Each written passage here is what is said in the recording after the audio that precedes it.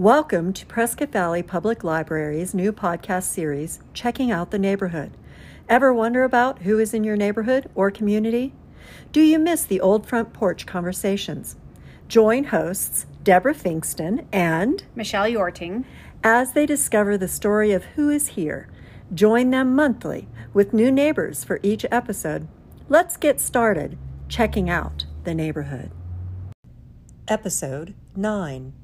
Meet a Brewmeister, Lonesome Valley Brewery.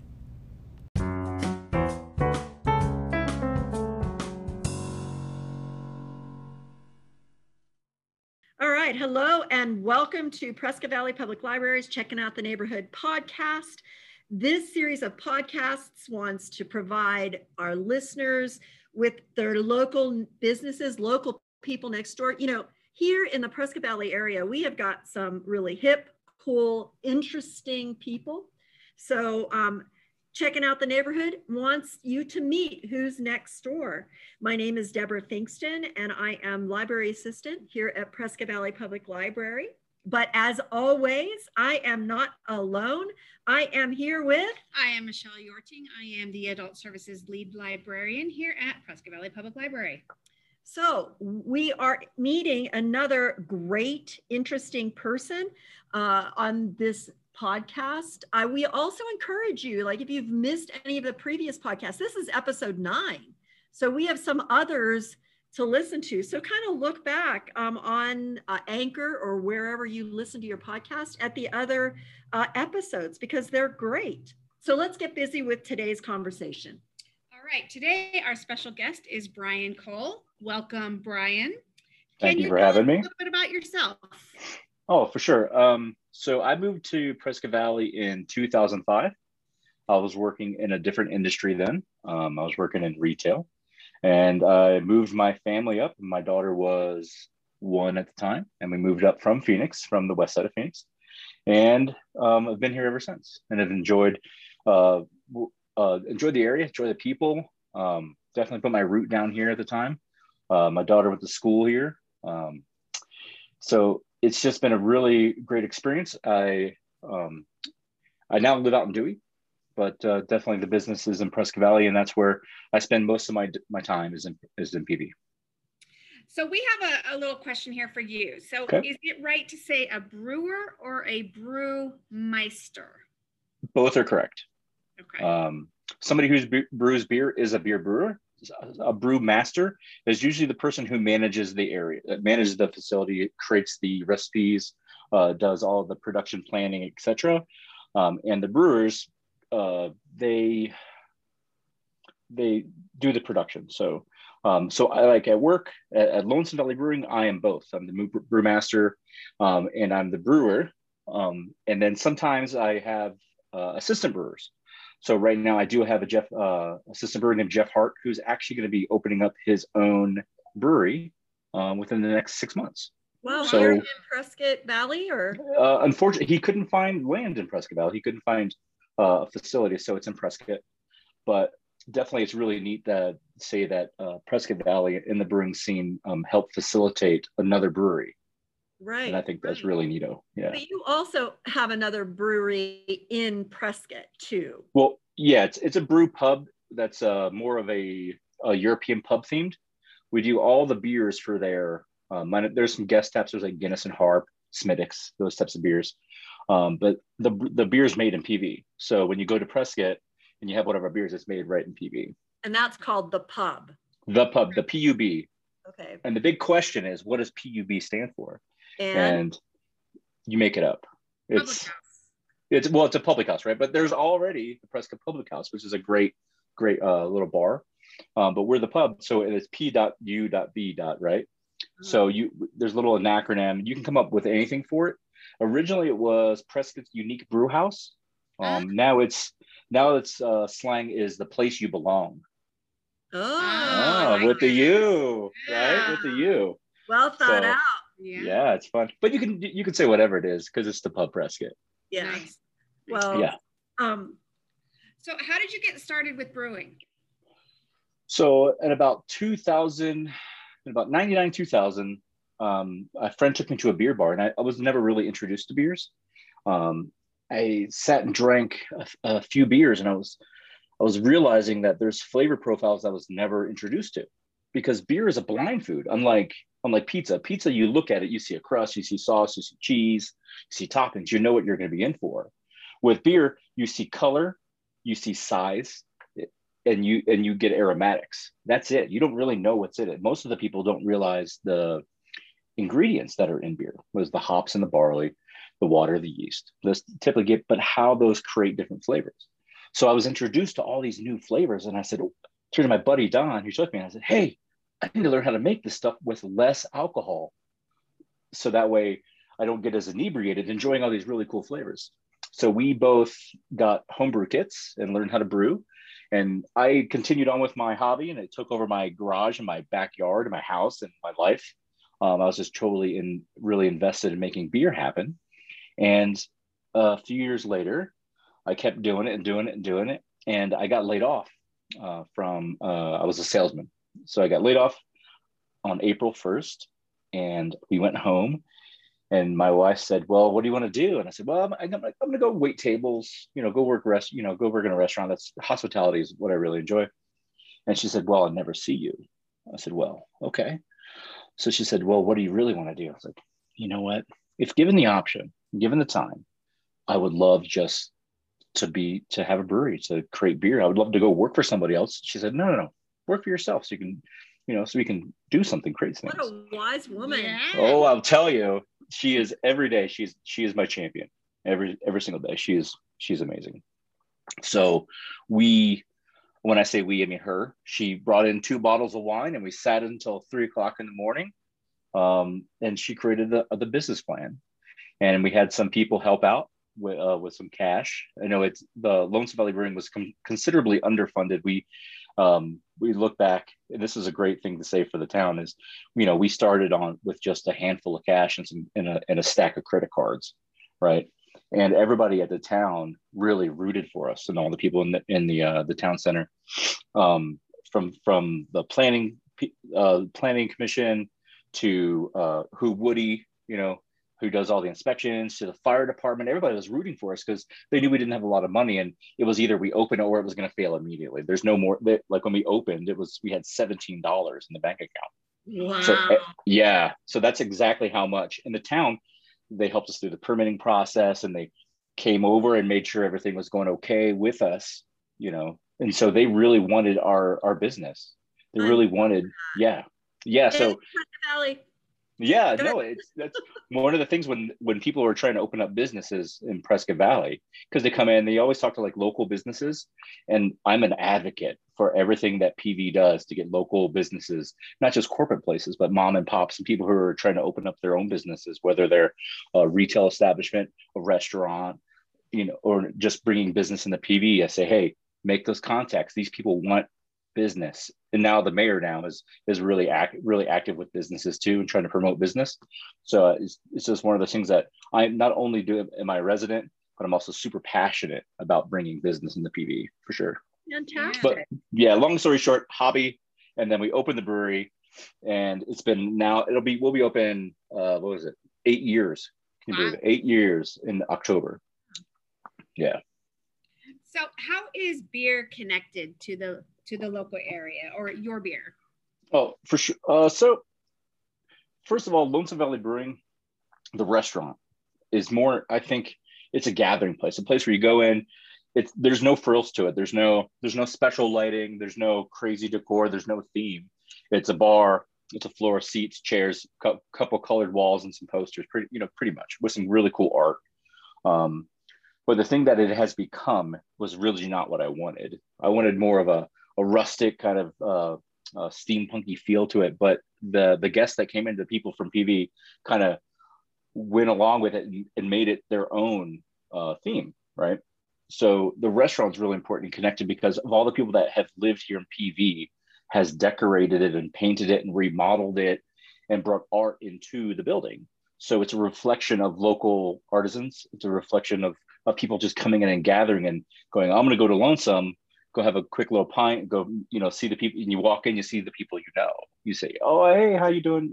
There's some townspeople that come in for drinks. There's businesses made. There has been wedding proposals there. There has been people come and have a baby, then they come to the pub because it's right down the street from the hospital.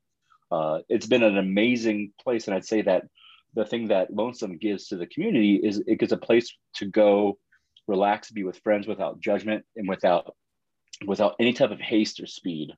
There's a business and there's a world out there, and right now the world's crazy, right? Even more. But outside the doors, it doesn't really matter, because at Lonesome, you're around people who are just like-minded folk who are just in for the moment. Yeah. It kind of reminds me of, I'm from back east, and every little town has a little bar in it that everybody goes to, kids, everything. I mean, it's, it's kind of and you have a beer, your parents have a beer, or whatever. And when my daughter was young, when she was younger, when we first opened, she was, she helped paint, she helped put the flooring in it as a little girl. I would keep the business open. My kitchen guy would greet people in, and I would run out to my car, drive down to Acorn Montessori, pick my daughter up from school, bring her back, and I would have tables, and they'd be like, "Oh, okay, Brian, no problem. Pick up your daughter. It's cool." And my daughter would sit at the end, at a table, whatever, do her homework, and that was like that for years. Is we would do the go grab her from school at between 2:45 and 3 or whatever it was. Is I wasn't in the building. You're gonna get a table. You're gonna get a seat, and the kitchen guys will help pour you a beer and stuff. But they knew that the regulars knew that I was going to go pick up my daughter. Oh, that's neat. That is. Yeah. No, and so and everybody's kids too, like all the employees' kids who come in, and they've had football game meetings after the football games and stuff. So it's not only a place where I get to do my creative outlet, which is beer brewing, but it's also a place that other people can have a spot for their own creative process too, and family environment and stuff. So it's really cool. Nice. Yeah, I love that. Yeah. So, which beer was your first craft beer that you brewed? Oh, wow. So Bring It Home is pretty close to being Bring It Home is pretty close to being the same as commercial beers. It's just a different level of work. Same recipe, same ingredients, same techniques generally, right? But I would say probably the first beer that I created when I knew that I was going to be able to pull this off, when I knew that I was good enough, and I knew that I was confident in my own self and my skills, was Power Jam Porter, which is a dark beer made in the style of English porter, which is not as full robust as stouts, and not as crisp as pale ales, but right in the middle where it's super dark. It's got refreshing qualities. It's a lighter body.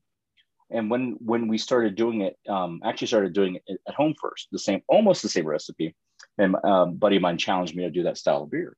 So I was like, as soon as we opened the brewery and I started pushing it out, it has been one of the best sellers at both restaurants, but also too is the most consistent beer that I've made. The most one that is, I think, we have some notoriety for it because it also is. It's called Power Jam Porter, and a Power Jam is a roller derby move, right? Mm-hmm. And so it is. And the logo for it, when you go into Lonesome, you'll see on the wall is this roller derby girl. And you both have interviewed Halloween from the Northern Arizona Roller Derby, right? And so we had a big release with that beer years ago with them. And so it's just a cool beer. It has a great backstory, and it's also a style from the 1850s. So it's really neat. So I have a question. We hear beer, ale, stouts, porter, IPAs. Yeah. I mean, beers are almost to the point now where you walk down the aisle and it's like the wine aisle. There's, all of these different types. In as quick as you can before our break, give us the differences. This is really quick. Ready? There's two types of beer. Okay. There's lager and there's ale. And the reason there's two different is because there are two different types of yeast. Ale yeast ferments on the top of it, and the lager yeast ferments on the bottom. That's the two basic styles of beer, of types of fermentation. And then from there you have subsets, which is the stouts, the porters, the pale ales, etc. The easiest way to think about it is porters and stouts are dark, ambers are right in the middle, pale ales and IPA are lighter color but fuller flavor. And one of the flavor ingredients is hops. So pale ales and IPAs, India Pale Ales, which that could be India Pale Ales could be a whole other episode. Trust me. Okay. But it's basically the amount of hops, which is used historically and currently as a preservative, and for flavor profiles, it brings citrus aromas, floral characteristics to the beer. So if you like a beer that tastes like citrus and it does not have citrus in it, that's hops. And so you'll like, that's where the India Pale Ale comes in. And bitterness is crucial and important. So there was a thing in the 90s that's, bitter beer is bad. That's right. Keystone. Yeah. You suck your lips. Bitter beer face, right? Yeah. But the trick is with that is bitterness is equal to sweetness. The bitterness basically balances the sweetness of beer. So the sweeter the beer, the more bitter it is. That's why higher alcohol content beers are typically more bitter, because you're balancing out the sweetness as the alcohol content increases, because alcohol content equals sugar. Oh. Yeah. Okay, so now my mind is spinning. So I am going to give us a break, because we like to take a minute. And hey, listeners, if you want to go have a beer or grab a beer while we're on break, come on back. I hope you're not listening to this at 9 o'clock in the morning, though. So just hold on to that. And we will be right back in 1 second, or actually after one PSA.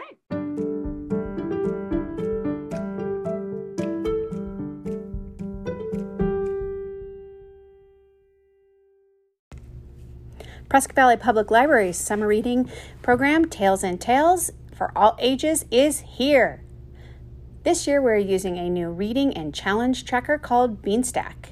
To find out more information, please visit the Children's, Teens, or Adults page on our website, pvlib.net. Happy reading!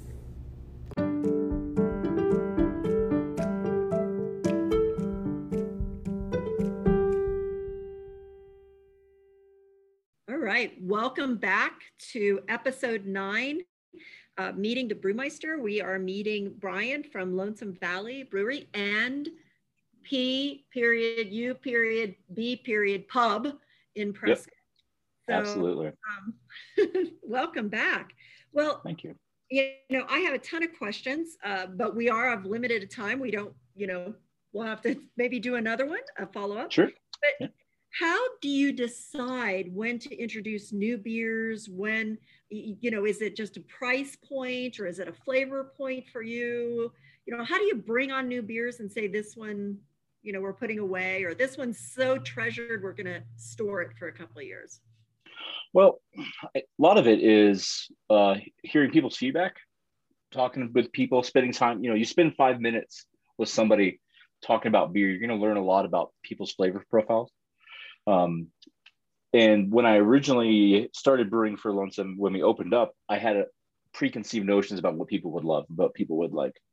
And probably half of that was true, maybe, but half of it was wrong. I try to create beers for the experience of having the beer and having being able to have a conversation over the beer. Where right now, this time, we've been doing this type of time of year for the last 5 years. Releasing a beer called Jinx, which is a ginger lemon blonde. Ooh. Light in body, light in color, low in alcohol, about 4 to 5%, made with real fresh ginger and fresh lemon peel, right? And that beer came along from somebody having a conversation with me. One of my friends was like, "Hey, it'd be really cool is if you did this." And I said, "Well, why don't you come to the brewery, drive up, and we'll have lunch, and you help me do it, and we'll make it, and we'll see if it sells." And they came up, and we spent the day brewing. It was a lot of fun. And next thing you know, it sold, and people loved it. And it was great. And so we just, this time of year, every year, we make the beer and put it out. And then when it's gone, see you next year. Nice. And then one of the things was we do a green chili, Hatch green chili pale ale that we release. Yeah, it's really good. That we release for Labor Day weekend, because we do this big, huge green chili weekend where we do all these specials with green chili burgers and soups and appetizers and those types of things. But we do a green chili beer specifically for that weekend, and then we have it until it's out. However, that beer was so popular that we do it now a few times a year. So it's really, sales drive everything, right? But Right. also too is the level of creation. When I'm feeling stagnant in my craft, I go out and I find out what people are drinking, and then I try to make it that approachable. Like there's certain beers I make specifically approachable, because when people, especially PV, when we were open, we were told that a craft beer place would never make it. So I tried to make my beers super approachable, so that way I could introduce and teach people about beer, and then show them the next level, then show them the level after that. So something really approachable. And then over time, they, as a regular customer, they come in and then they would try the next beer on the next level. So they would try pale ale, then IPAs and double IPAs, and then full richer beers like barrel aged stuff. So a lot of it has to do with long story short, has to do with level of creativity, what the area enjoys.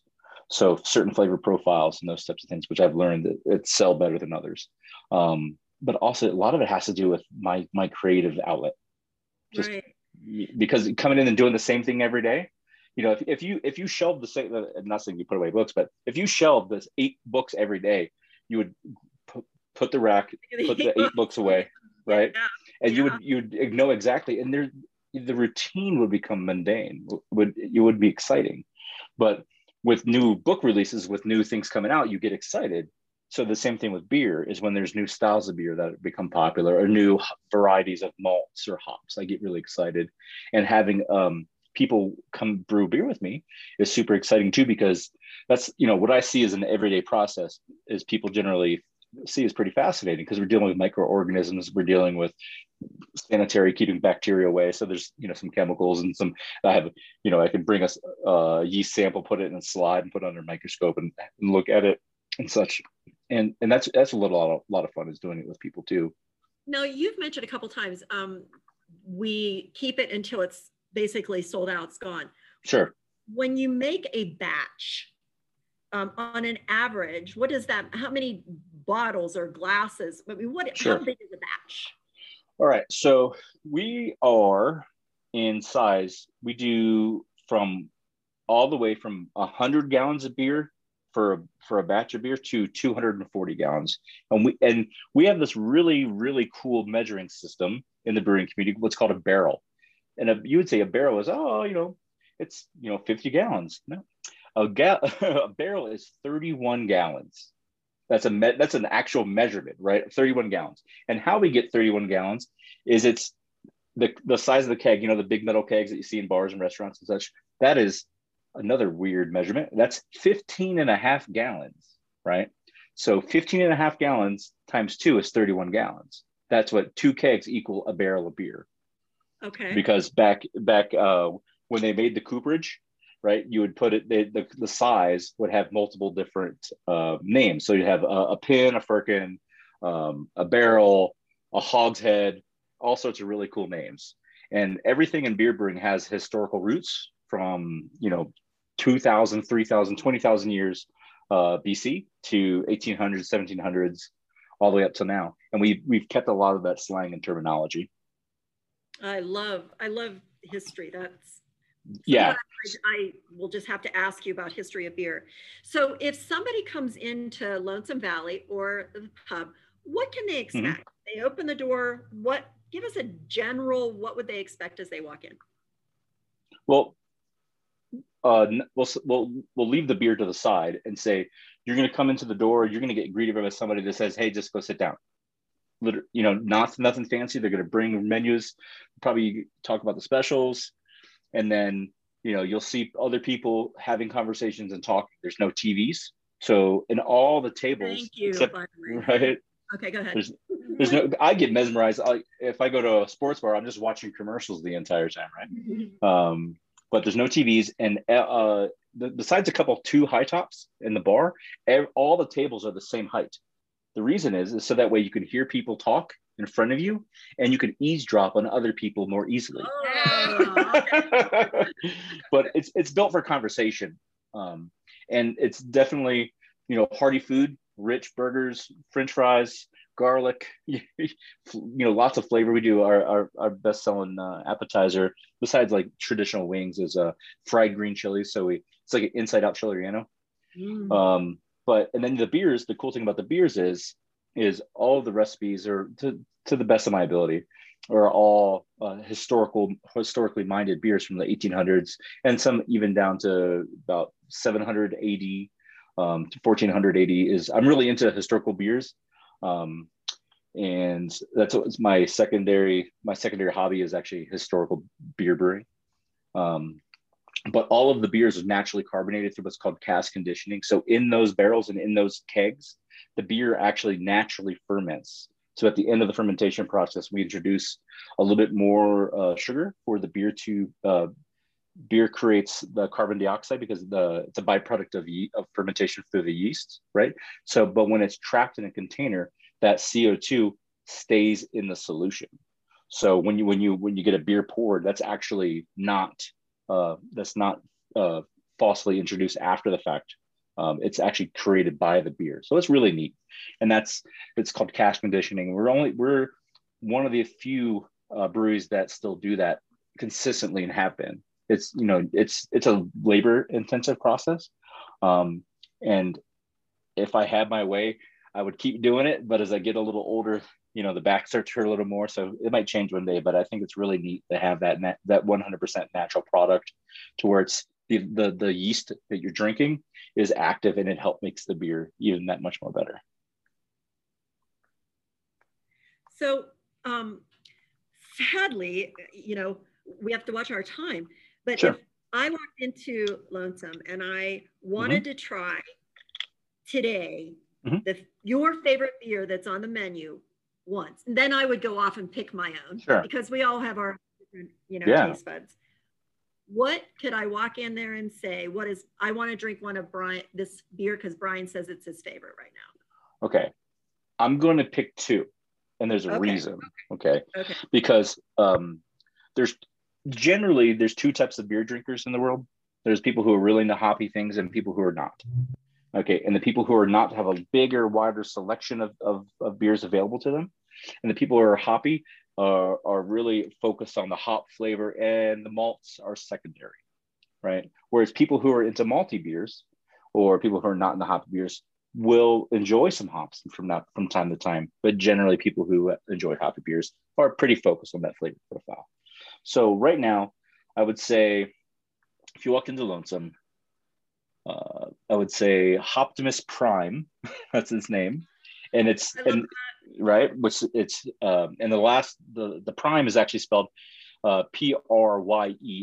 So it's a rye. So think of the word rye. It's a rye pale ale done with Citra hops, and it's a beer that me and my current assistant Jeff Hart started doing probably 4 or 5 years ago. We do it once a year, and it's just a really robust, super earthy flavored pale ale with lots of hops. So it's nice, got a nice clean bitterness to it, but it has some tropical mango kind of aromatics to it because of the hops. And then you have that spicy earthy from the rye. And it's just it has head retention on it is near flawless. It's just a beautifully made beer. And the flavor profile is wonderful. And then for the people who are not into the hoppy beers, I would say there's a beer that I do once a year, and it's called Mancour Blanc, which is a Belgian Golden Strong done with Sauvignon Blanc grapes. And so it's got some wine characteristics, and it's got some really cool citrus notes that are from the grapes. Right. And that's comes in at 13.9%. So it drinks like a wine. Wow. It's lightly carbonated, so it's effervescent. It's really nice. But this year, because it's so high in alcohol, we just did just a very, very, very small amount of it. So I think we're on the last keg of it too. So once it's gone, it's gone. And it won't be back until next year. And that beer changes every year, just because of it's the creative aspect. But however, I'm going to throw a curveball down. I'd say if you go into the Pub Prescott, the thing that I would get there that is unavailable anywhere else is a beer called Safari Hunter. Think of Safari Hunter, like you think a guy on a safari with a blunderbuss, right? And that is actually a historical beer from the 1840s. It's an English ESB, which is English Special Bitter, and it's done on a hand pump. So it pumps out of the vessel into your glass, and it's done through what's called a sparkler, which then atmospherizes the beer, which introduces nitrogen, oxygen, CO2 from the air.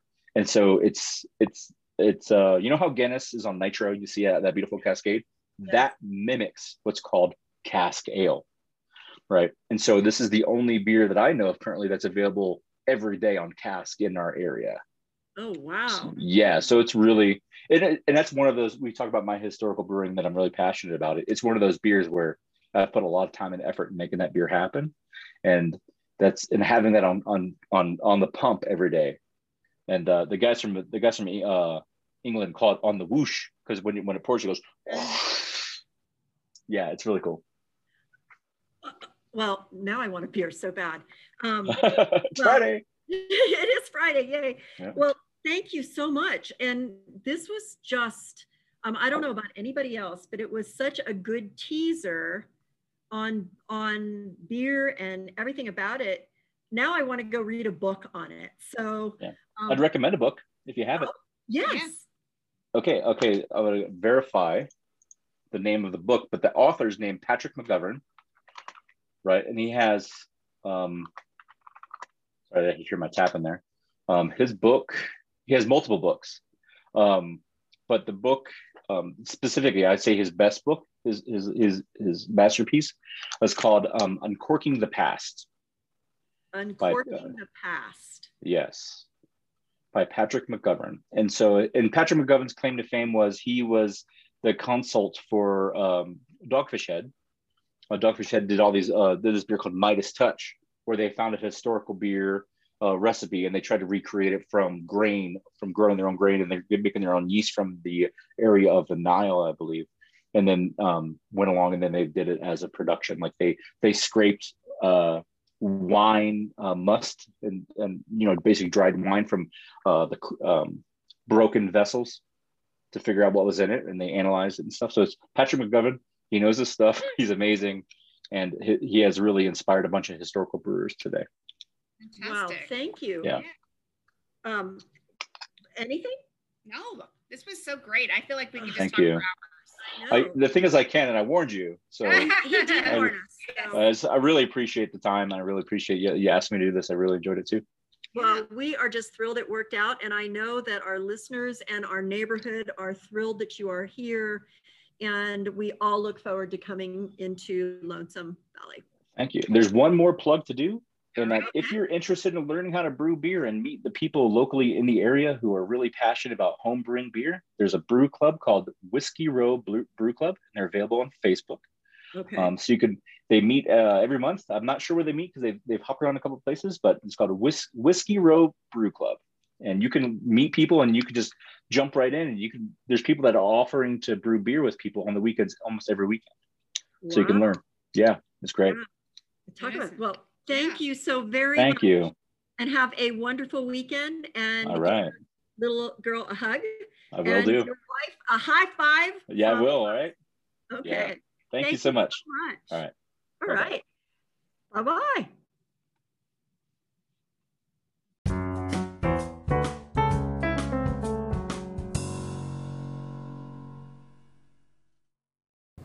Thanks for joining Prescott Valley Public Library's new podcast series, Checking Out the Neighborhood.